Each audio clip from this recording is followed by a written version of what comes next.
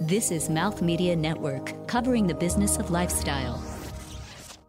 The following episode is powered by Sennheiser, the future of audio. You know, we throw away 14 million tons of clothing waste a year in the U.S. alone. Now, what if you could transform that waste at a molecular level into pristine new fiber? Recently, the hosts of Fashion is Your Business talked with the CEO of a company that's doing exactly that, and have shared that full interview with you here on Material is Your Business. Hi, my name's Stacy Flynn, CEO and co-founder of Evernew. And what I love about the fashion industry are the people who work in this space are some of the most creative and talented people on the planet. You know, one of the big issues, the big to-dos today in fashion is, of course, sustainability and waste. And we've discovered that there is something exciting that can be done with that. And we're going to find out all about it because our guest is transforming textile waste into pristine new fiber.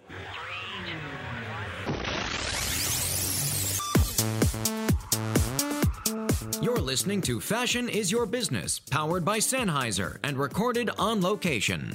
With Pavan Bal, Rob Sanchez, and Mark Rako. And now, here are your hosts. Stacy, we're excited to have you on the show. Welcome. Thank you for having me. I'm a textile and apparel specialist by trade. I've been making textiles and apparel commercially for over half my life now. And I've been focusing on materials reuse in textiles for about the last 8 years now. And really, I'm trying to tackle a pretty large problem that's caused as a byproduct of how we make clothing. Okay, gotcha. All right, well, let's find out all about it. Let me ask you this. Let me start out with this. What made you care? You know, what was it that drove you and said, I need to devote a substantial portion of my life to this exact thing? Because this doesn't sound like just a business decision. Yeah, it really no. sounds like there's a passion here. And where did that come from? It also doesn't sound very simple. Yeah, fair enough. It's not simple. I did start, I had a what people might call a moment of clarity. It was more like a breakdown in 2010. I traveled to China for the first time without large corporate credentials. So I wasn't Stacy from DuPont or Target or Eddie Bauer. I went in anonymously working for a startup and went into the areas where the subcontracting takes place. My colleague and I got out of the car. We were standing right next to each other. The air quality was so thick with pollution, we couldn't see each other. And we took the elevator. That was not a moment of clarity. That was a moment of of total opacity. Total opacity. Then we went up to our meeting room. The elevator doors opened. Midway through the room to the ceiling was this cloud from outside hovering over the heads of their corporate team. And we sat at a table under this cloud looking at their fabrics and talking about how we could work together as if nothing strange was happening. And I wasn't able to do my job, and I traveled around the country, and at one point I realized, you know, there's an entire generation of kids who are growing up in the world who've never seen blue sky. And then I began adding up how many millions of yards of fabric I had personally created up to that point and how many billions of garments that went into. And all of a sudden I became linked to the cause of the problem. Oh, my. So my theory is if one person can do so much damage completely unintentionally, what can someone who's pissed and incredibly well-trained do to turn it around? Fair enough. Like any good superhero, really. Like any good superhero, yeah. But I had no idea what I was taking on at that time. Yeah. Wow. So when you started thinking about the project, the problem, were you thinking, I want to change the end usage of the product, or were you thinking I want to start at the beginning of the supply chain cycle? How did you start to think about this? I actually started by I wanted to use the rest of my career to figure out where I could make the best interventions, and that's really my business partner Christo and I have both committed to using the rest of our career to finding solutions that are powerful enough to render destructive methods of production obsolete by creating new technologies. But I started by going back and getting my MBA in sustainable systems, and I started studying the problem. And it wasn't until after I finished my research that I really found the intervention point. What I discovered was, 90% of all clothing in the world is made from two fibers, polyester and cotton. And then as subject matter experts, we take these fibers, we put all of this value into them, spin it into yarn, knit, weave, dye, print, finish, cut and sew, elegantly distribute clothing to every human on the planet. And then in the U.S., we throw away 14 million tons of clothing waste a year. And, the design challenge became, okay, if we can take this waste, turn it into a high-quality fiber, that's the linchpin of impact for the whole system. I did not know we would stumble across something that was so versatile and had so much beauty. Yeah. So you were thinking initially, I want to come in and disrupt the production cycle of the cotton. Were you thinking about like the harvest and farming methods, or what was your specific thought around the value chain there? My specific thought was, if we're going to make an intervention, we have to create the least amount of disruption at a brand retail level. Because their business model is based on style obsolescence. Consumption is the key driver. Yeah. If we were going to really make a dent, we have to find innovations that work within the way they already work. I mean, like I said, these guys are some of the most talented and creative minds in the world, but it's a business. Everybody's required to hit their numbers, and they can't take their eye off of that prize and work on truly disruptive innovation because everybody's just trying to hit their numbers. Yeah. And it's at the end of the not day, easy out there. They're responsible to shareholders. They're responsible Absolutely. to... Okay. Yeah. Interesting. Yeah. So what was your process? How did you actually tackle this problem? Well, it was interesting. Like, when I stopped working for the corporations, I kind of lost my identity, and I had to figure out who I was. So it was interesting going through that process of like really figuring out who I was and what my purpose was. So we started the very first prototype we made. We took a T-shirt from a solid to a liquid and back to a solid with a syringe. Okay. And I put it in 3 beakers, and I went into major brands. I put it on the table, and I said, I'm going to fundamentally change the way you do business with this technology. Yeah. And they were like, Miss Flynn, you have 3 beakers and a dream. And I was like, damn right. That's where it starts. And then I liquidated my retirement fund and turned it into what looks like dental floss. Yeah. And brought that back a couple months later. And they were like, wow, you're really serious about this. Yeah. And then last March, I brought an extruded cone of fiber, a fabric that passed Levi's QA requirements, a Levi's 511 prototype, and an early adopter doc. And Target ended up signing on as our second early adopter as a result of that. So when 2 kind of questions come out for me. First is, when you're talking about extruding through a cone, are you similar to like the production of rayon from bamboo? Sure. Yeah, it is a similar process, different solvent, but it's a similar kind of theory.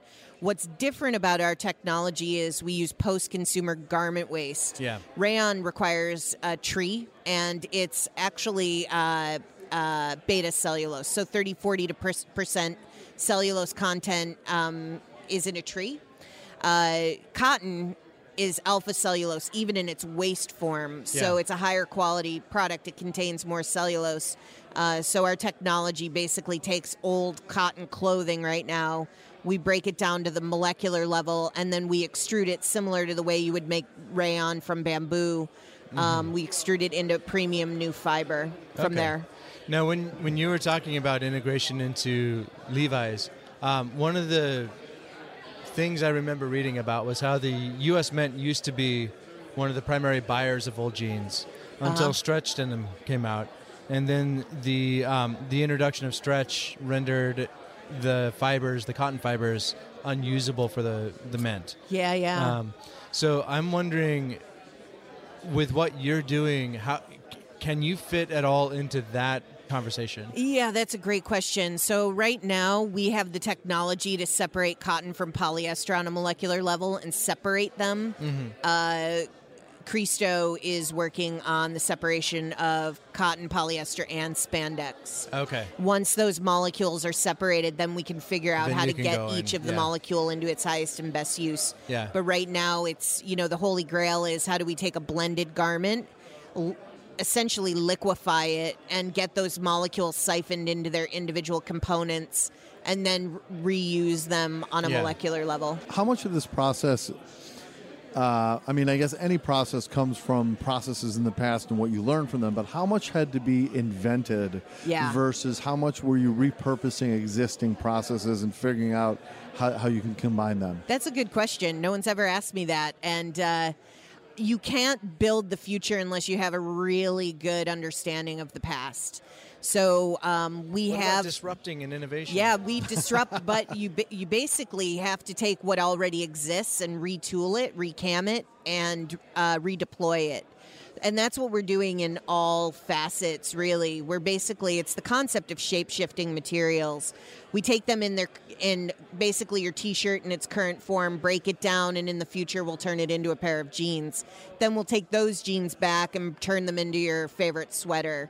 So it's the idea of breaking materials down so that the value's not lost, but the component or whatever you're wearing changes shape. Now, with the solvents you're using, are they reusable? Yeah, we can recycle our fiber up to our own fiber up to 3 times, and we've got a chemical recovery and recycling system. Mm-hmm. So our solvent can be reused, upward of 95%. So really that, it's the most expensive element in the process. So recovering the solvent and reusing it actually helps us save money. Mm-hmm. But can I answer your question again? Because I don't think I answered your question about what had to be changed. 100%. And what had to be changed in the industry. That's a really interesting thing because we have a micro extrusion line operational in the United States right now, so we can make sample fiber. Uh-huh. But after fiber is created, then we have to basically simulate the characteristics of cotton or simulate the spinning of polyester or rayon. And the equipment is not necessarily configured for our fiber. So Cristo has to work with all of the yarn spinners, knitters and weavers, dyers to be able to comfortably handle our fiber. Mm-hmm. And that's one of the things that we have 20, 25 years experience in this space. So we've been providing that service. And quick follow-up question on that. I'm just sort of curious, how do you know when the cotton has been simulated closely enough? How much of it is biochemical analysis and how much of it is just by feel and look? That is such a technical question, and I'm going to do my best. Okay. Basically, if cellulose goes in, cellulose comes out. We're essentially realigning those molecules, and in that process, it pushes through a spinneret. It kind of looks like a shower head. The number of holes and the shape of the hole determine the end-use characteristic of the fiber. So what we're trying to do is outperform some of the characteristics of cotton, some of the characteristics of polyester, and some of the characteristics of rayon by creating something entirely new that consumers will actually have an affinity for. We interviewed on Material Is Your Business someone who was producing fibers from the Himalayan nettle, and which is one of the largest natural fibers. Yeah. And what they were saying is that it was too long to process. They had to chop it to be able to spin it. When you're producing your fiber, how much is also looking at, do we want to simulate long staple? Do we want to simulate short staple? Yeah. Great question. We are not mechanically recycling our fiber. We're chemically recycling. Mm-hmm. So we can, by breaking it down to the molecule, we can build it up into whatever we want. So we can extrude fiber that is finer denier than silk and stronger than cotton. Mm-hmm. And one of the brands misunderstood our technology for mechanically recycled product. I asked Cristo. I asked Cristo. how strong can you make this thing? And he was able to take our core fiber and essentially turn it into a pre-carbonized fiber that you'd see in the center of a tire cord. And then he was able to take that fiber and turn it into carbon fiber, which tests out to be 3 times stronger than steel and 5 times lighter. Yeah. So now we can make industrial end-use products made from your old clothes. Yeah. Just by realigning the molecules. It's incredible. So are you thinking there of like aerospace and other industries like that? If you do aerospace grade, these requirements for automotive, aerospace are much more stringent than textiles or for apparel. Home is even more stringent than textiles for apparel. So we believe we can create fiber that can be used on land. Okay. So we can't fly with it, as because it's just the requirements are way too strong right now. And we've only been able to get it to be 5 times stronger than steel. Okay. If you want aerospace grade, it has to be 10 times or over. Okay. Yeah.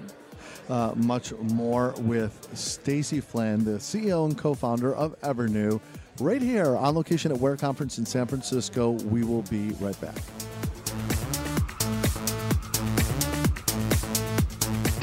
From New York City, this is Material is Your Business. Hi, this is Samantha Cortez with Samantha's Platform. And I'm Stephanie Benedetto, the CEO and co-founder of Queen of Raw. Material is Your Business really focuses on useful, in-depth interviews with industry notables. It'll serve as a platform for the business leaders, and it provides commentary about virtually anything in between, making insights into business and technology within material sciences industry really entertaining, meaningful, and accessible. Here we have amazing interviews with companies with an inside track of material, science, and trends. And we're really looking at everything about the fiber all the way through the end manufacturing processes, and it applies across industries: fashion, interior design, automotive, computers, wearable tech, virtually everything. And we'll discover them all together on Material is Your Business. Find us on materialisyourbusiness.com, Google Play, iTunes, or on Mouth Media Network. We've talked a lot about the fiber. I'd like to kind of go through the actual product you're able to make from it. You brought a lot of stuff. You brought some samples, so let's pull them out. We'll throw pictures online for people to look at. But I'd love to have you just talk about the characteristics of the fibers. Yeah, the fibers that we're building and fabrics that we're building we're working with brands right now on early adopter programs. So essentially, they give us challenges to develop or simulate products that they sell. Our goal as a team is to either technically or hand-wise outperform what they're asking us to build for them. So this is one product that is 50% Evernew, 50% long staple organic Pima cotton, and it's gorgeous. Yeah, I mean, and we feels great. Delivered it to our customer. They made two T-shirts, one for us, one for them. And the head of innovation wore it, and I said, "You do realize that this is one of 2 garments in the world made from this technology?" And he was like, "Yeah, I just wanted to see how it performed under stress, so I wore it playing handball."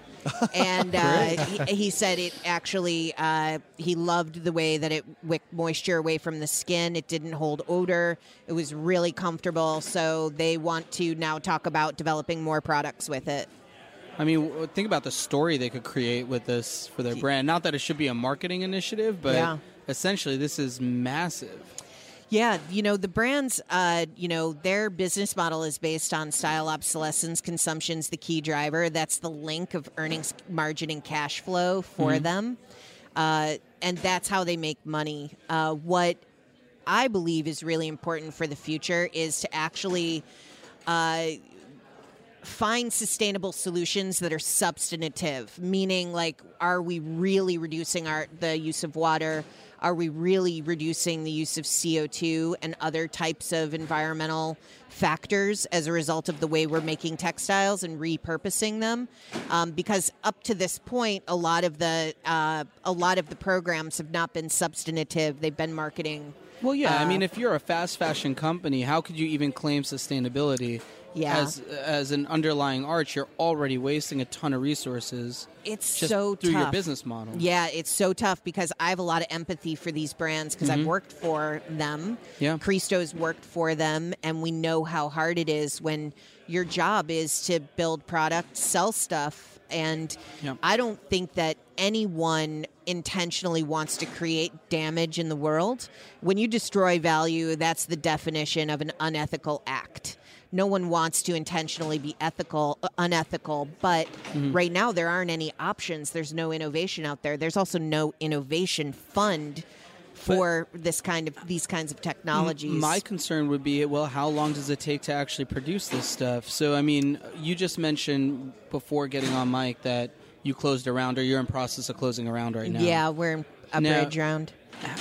That means you're going to go into manufacturing pretty soon. You got a couple marquee clients under your belt, which I'm assuming want fabric to be pumped out at an efficient rate for them. I mean, even their prototyping needs alone, we need to increase our capacity. So, yeah. But what are we talking about in terms of timeline, like just supply chain overall? You're essentially creating a brand new supply chain. Yeah, we are. We're bridging the existing waste supply chain to the existing textile supply chain. So our technology is going to be licensed out to people who want to make fiber. I've got a lot of ideas about how we can do that, and we're testing all of those ideas through the second half of this year. And by January, we'll be able to start breaking ground on what I believe will be a concept facility, which should be ready by sometime in 2018. Now, you have a couple earlier clients. Are you able to release names of those as yet? Are they brands? Yeah, brands. Yeah, so Levi's is an early adopter. Target's an early adopter. I have 7 more that are not public, but we're still trying to work out the rollout strategy. You know, the brands Levi's has really taken a move towards innovation, huh? Massively. Yeah, that's and unbelievable. sustainability has always been a core. Yeah. What's really interesting to me about Levi's is that for a long time, sustainability was at what they were thinking about, but they were not telling anyone. So we actually had a conversation with Grant Barth about the switch from being private about that and having it as a core value to being public about it, and how to keep the public from thinking that they were doing this for marketing reasons when it had always been at the core of the DNA. So that's been an interesting shift to see. It's interesting to hear the word sustainability thrown around so much, you know, because you have to question the authenticity. So this happened with responsibility initiatives, right? Yeah. Social responsibility initiatives. And it started with, I guess, Tom's shoes, right? Buy one, give one. And then you just saw everybody having something to pump out. Most of them were doing buy one, give one initially. Yeah. Like, we're the Tom shoes of this, we're the Tom shoes of that. Yeah. And even that wasn't very, well, that was actually incredibly destructive for ecosystems. Long-lasting. The long-lasting effects. Once they realized how bad they were actually being. I liked how Warby tackled it Yeah. versus Tom's. It's like, Yeah. teach a man how to fish, you know, and Yeah. they'll But be even able with to fish. Warby, like, still there, you're cutting out the actual production and manufacturing is often the place where you capture the most value in a supply chain. So if you're removing that component from a local ecosystem, you're still damaging that local ecosystem. You just may not be doing quite as much. Yeah, it's a complicated problem. Really, you know, I it's think tough. like it's all good work. You know, Right, it's right. and that's the Yeah. point. The altruism is there, right? The intent is... But consumers are elevating their consciousness, and that is obvious. And the brands who appeal to consumer consciousness are the ones that are going to survive. I mean, you can't get away with non-substantive marketing campaigns with no real proof anymore. So this technology gives the brands proof that they're making a mark. Like one of the things we did when we delivered the Levi's prototype fabric, we gave them an environmental impact assessment. Here's the impact of your current product. Here's the impact of your product with a blend of Evernew and cotton. Here's a impact assessment of your product made with 100% Evernew. And these numbers are massive. I mean, to make a cotton T-shirt requires 700 gallons of water. I heard 300, 700, you're saying? Yeah, well, you've got the dyeing as well. So you assume that, Mm-hmm. you know, it's a T-shirt in its full form. But like NPR, you know, you hear people say that it's cheaper to buy new than do laundry because pricing has gotten so low. Yeah. This is literally a race to the bottom. And a lot of these guys are up against hitting their numbers. They can't think beyond hitting their numbers. And what's happening is that is the problem, that the finance is the problem.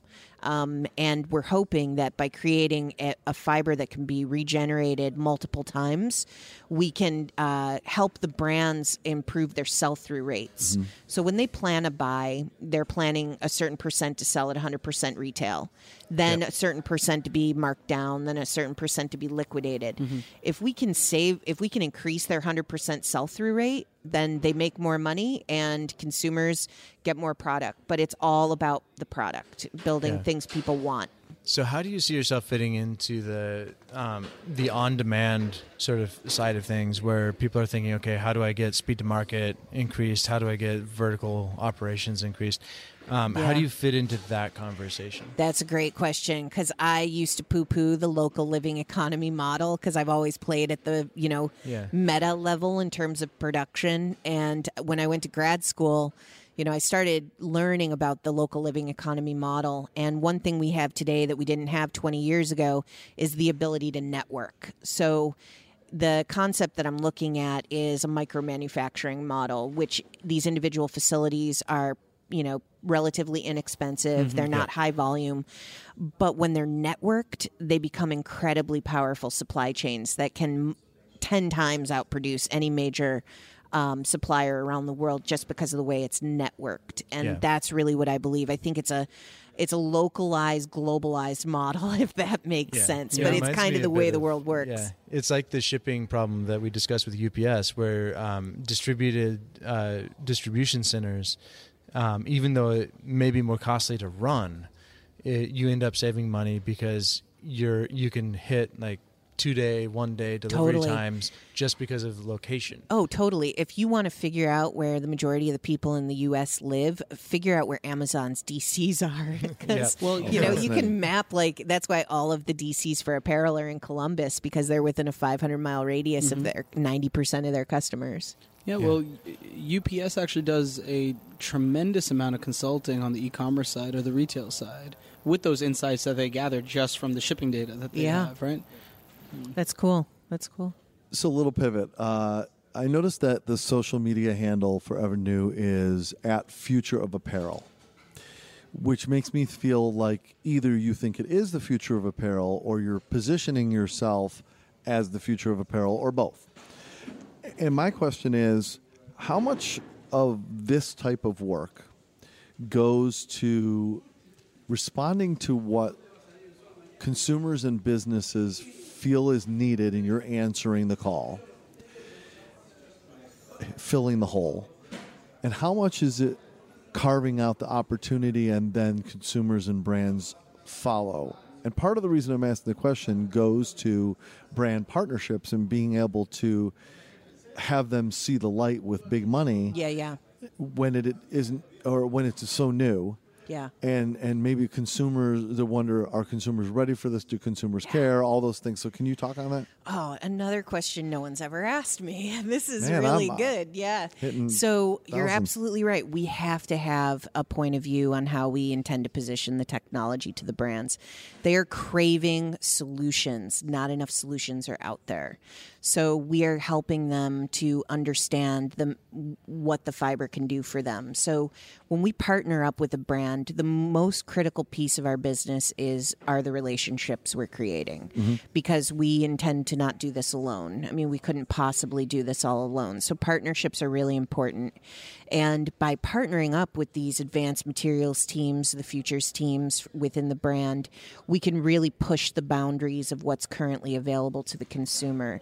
Now, there's a lot of evidence out there saying the consumer doesn't care about sustainability, and everyone's looking for evidence to justify putting more sustainable practices into their businesses, because the data says consumers say they want it, but they won't pay for it.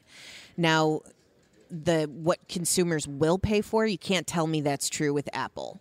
Apple doesn't have sales. The only time they have a sale is when something's discontinued, and then they liquidate. And, so the apparel business has been operating on a race to the bottom, and they've trained consumers to look for sales and buy cheap. And Marketing honestly, choice, not a, exactly, yeah.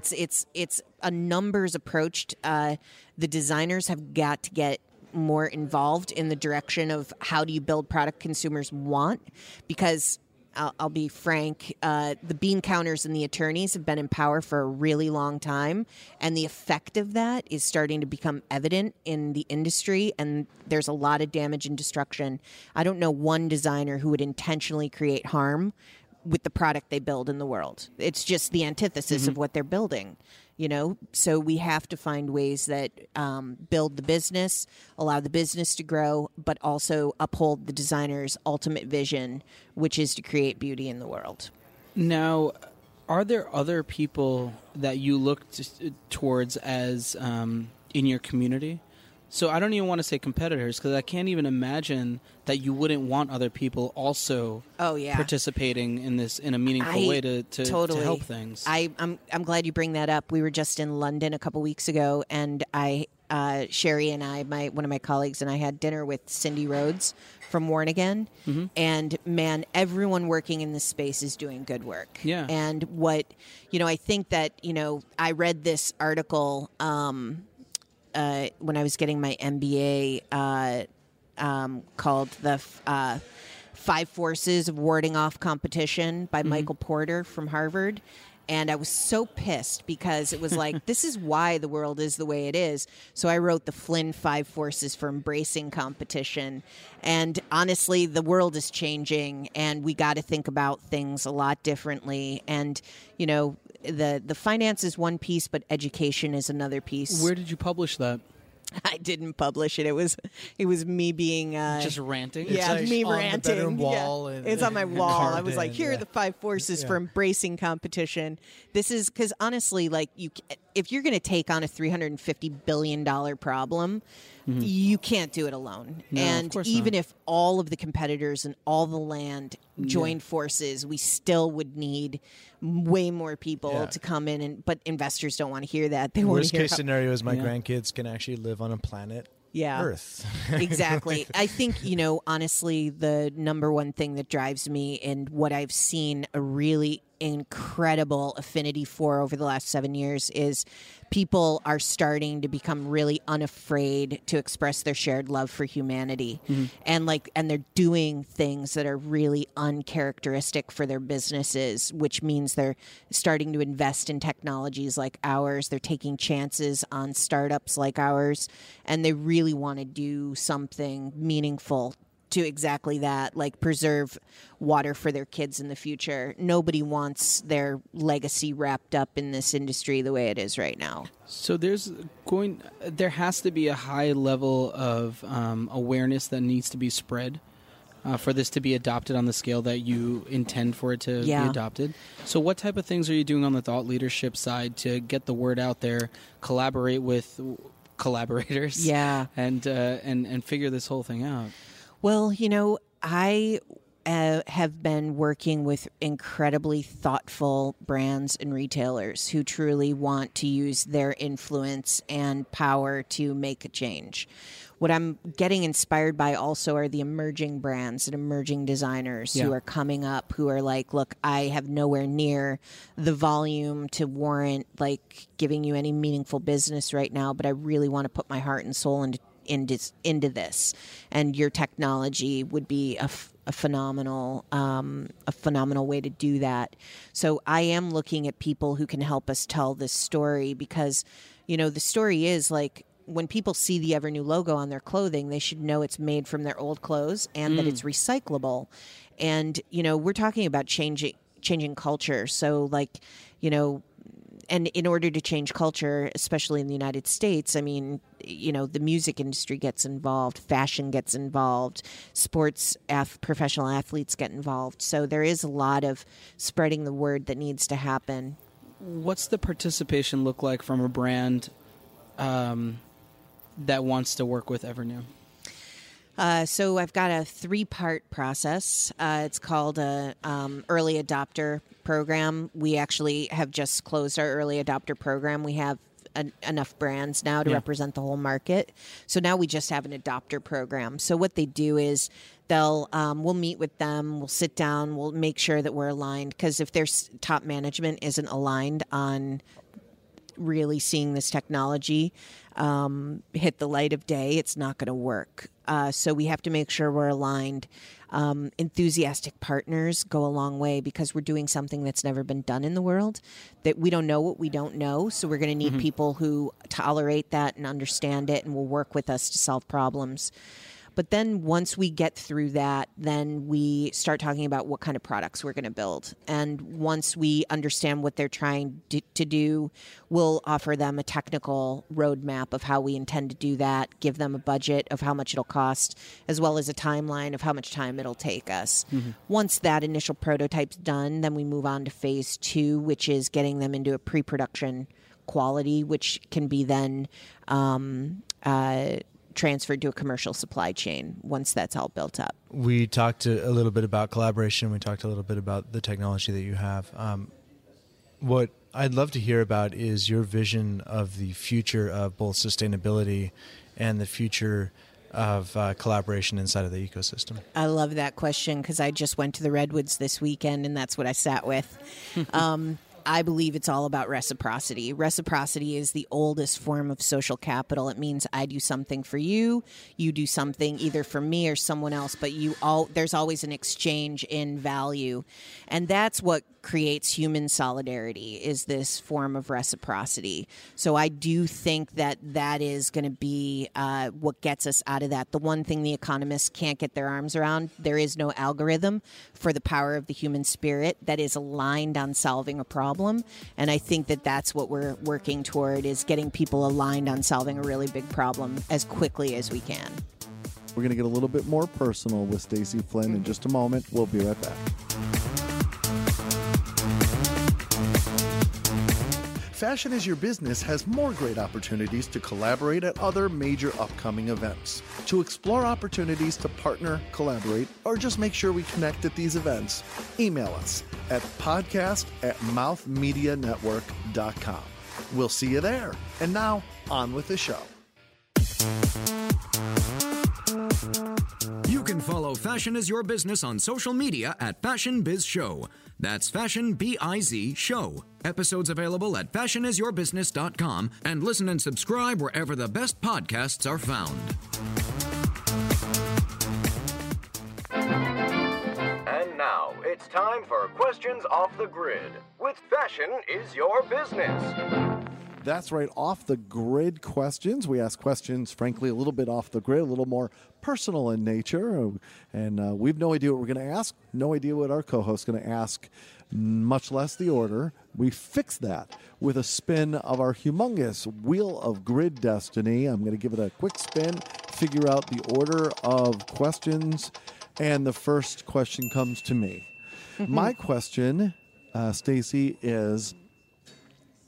you are doing some exciting things with Evernew. There's just got to be so much every day you guys are running across that's just making you go, just wow, just wow.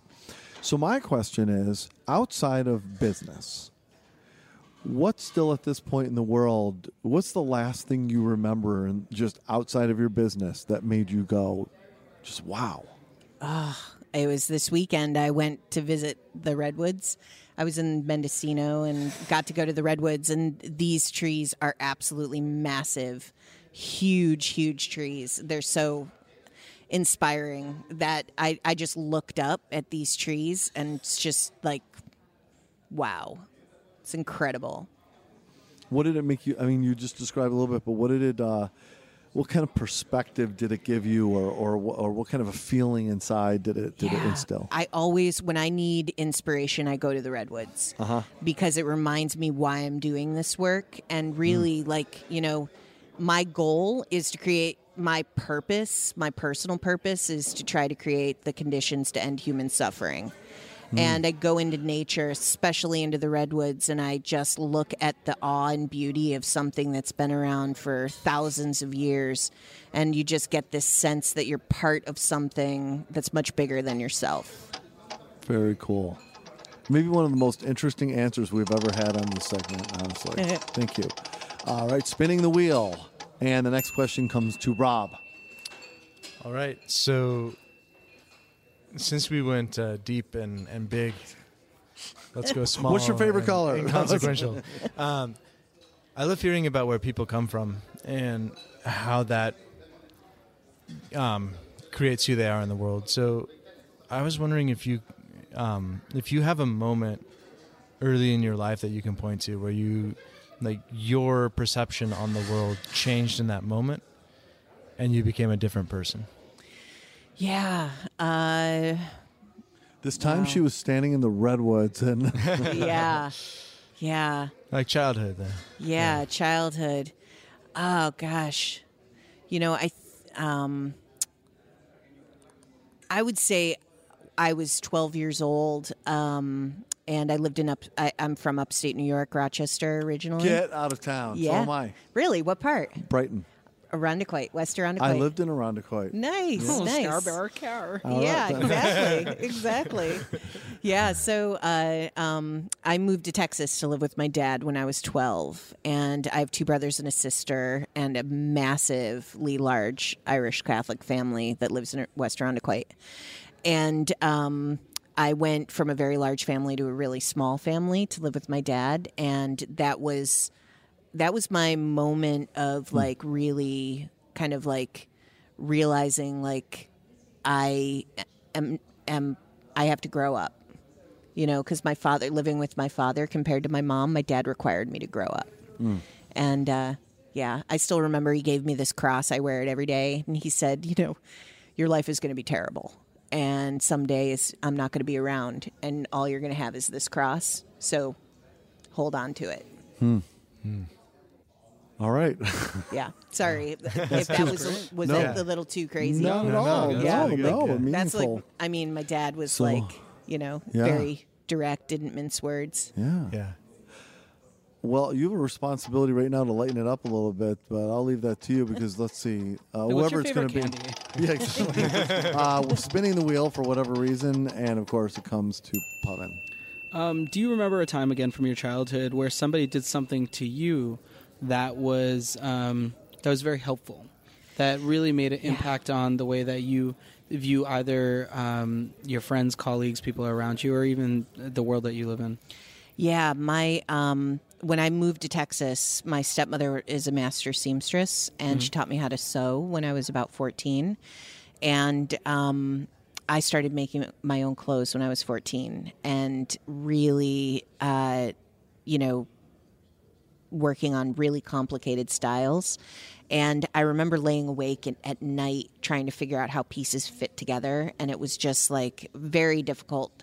But once I figured it out, I felt this sense of accomplishment, and I kept taking it further and further. And she really trained me at a young age to make my own clothes. And as a result, I went to a school where, it was different than upstate New York. It was a little more affluent, and having my own style was really interesting as a kid, and being able to create my own style was interesting. Yeah, it kind of made me who I was. That's cool. Yeah, I cut my own hair and did all of that stuff myself. And what was the craziest style that you had that you look back and said, maybe?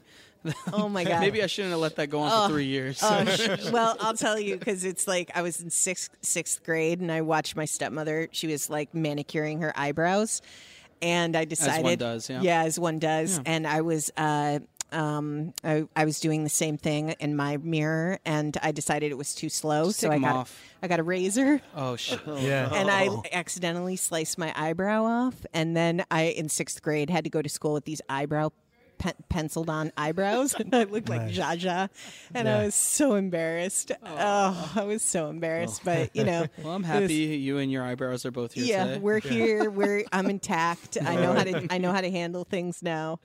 But yeah. All right. Thank you very much for that. Threading's the way to go. Yeah, exactly, right? Exactly. Yeah. Perhaps we could invite you to share a final thought, maybe reflecting on being at the WARE conference or any other subject that you'd like to share. Yeah, thanks. Just this has been an absolutely crazy ride, especially over the last couple of months. And Christo and I, my business partner, have been talking a lot lately about how to position this technology. We definitely feel like we're at a point where we're moving from being a little startup to starting to become a real company. And our relationship and the way we treat each other and the way we grow ourselves is really important as our company grows. So I'm just really excited to be around collaborators who are working on innovation. And I'm always inspired by people working in this space. So it's just it's good to connect and get away from the rat race of raising money and landing brands and be able to talk to people conceptually. Sure. Great. Thank you. And how can people connect with you personally, if you like, and or your company? So I have right now 14,000 unread emails. So I am buried. Like every day I try to keep up. And so smoke signals. Yeah, smoke signals. You come to Seattle. We should have coffee. But no, LinkedIn is a good way to get a hold of me. And you can get me on my website as well. Yeah. All right. Thank you so much. Well, enjoy the rest of WARE Conference and best of luck on really an extraordinary company. And I think I see big things. Yeah, so thank you so much. Best of luck. And just a reminder, the website is, and why don't you spell it out, Stacy? Yeah, the website is www.evrnu.com. Evernew. Couldn't afford vowels. Couldn't afford vowels. Except for the U. Future. Yeah. Series A. All right. That's it for this. Series A. Did you say? Yeah. That's what they're Gonna buy that's those what they're for. vowels right in there. It's a vowel. What? Okay. Well, thank you so much, Stacy. Appreciate it. Great interview. That's it for this episode of Fashion is Your Business, on location at the WARE Conference in San Francisco, California, for Pavan Ball. Shake it easy. And Rob Sanchez. Good night, y'all. I am Mark Rako. Thanks for listening, everybody. We truly do appreciate it, and we'll see you next time. Bye-bye.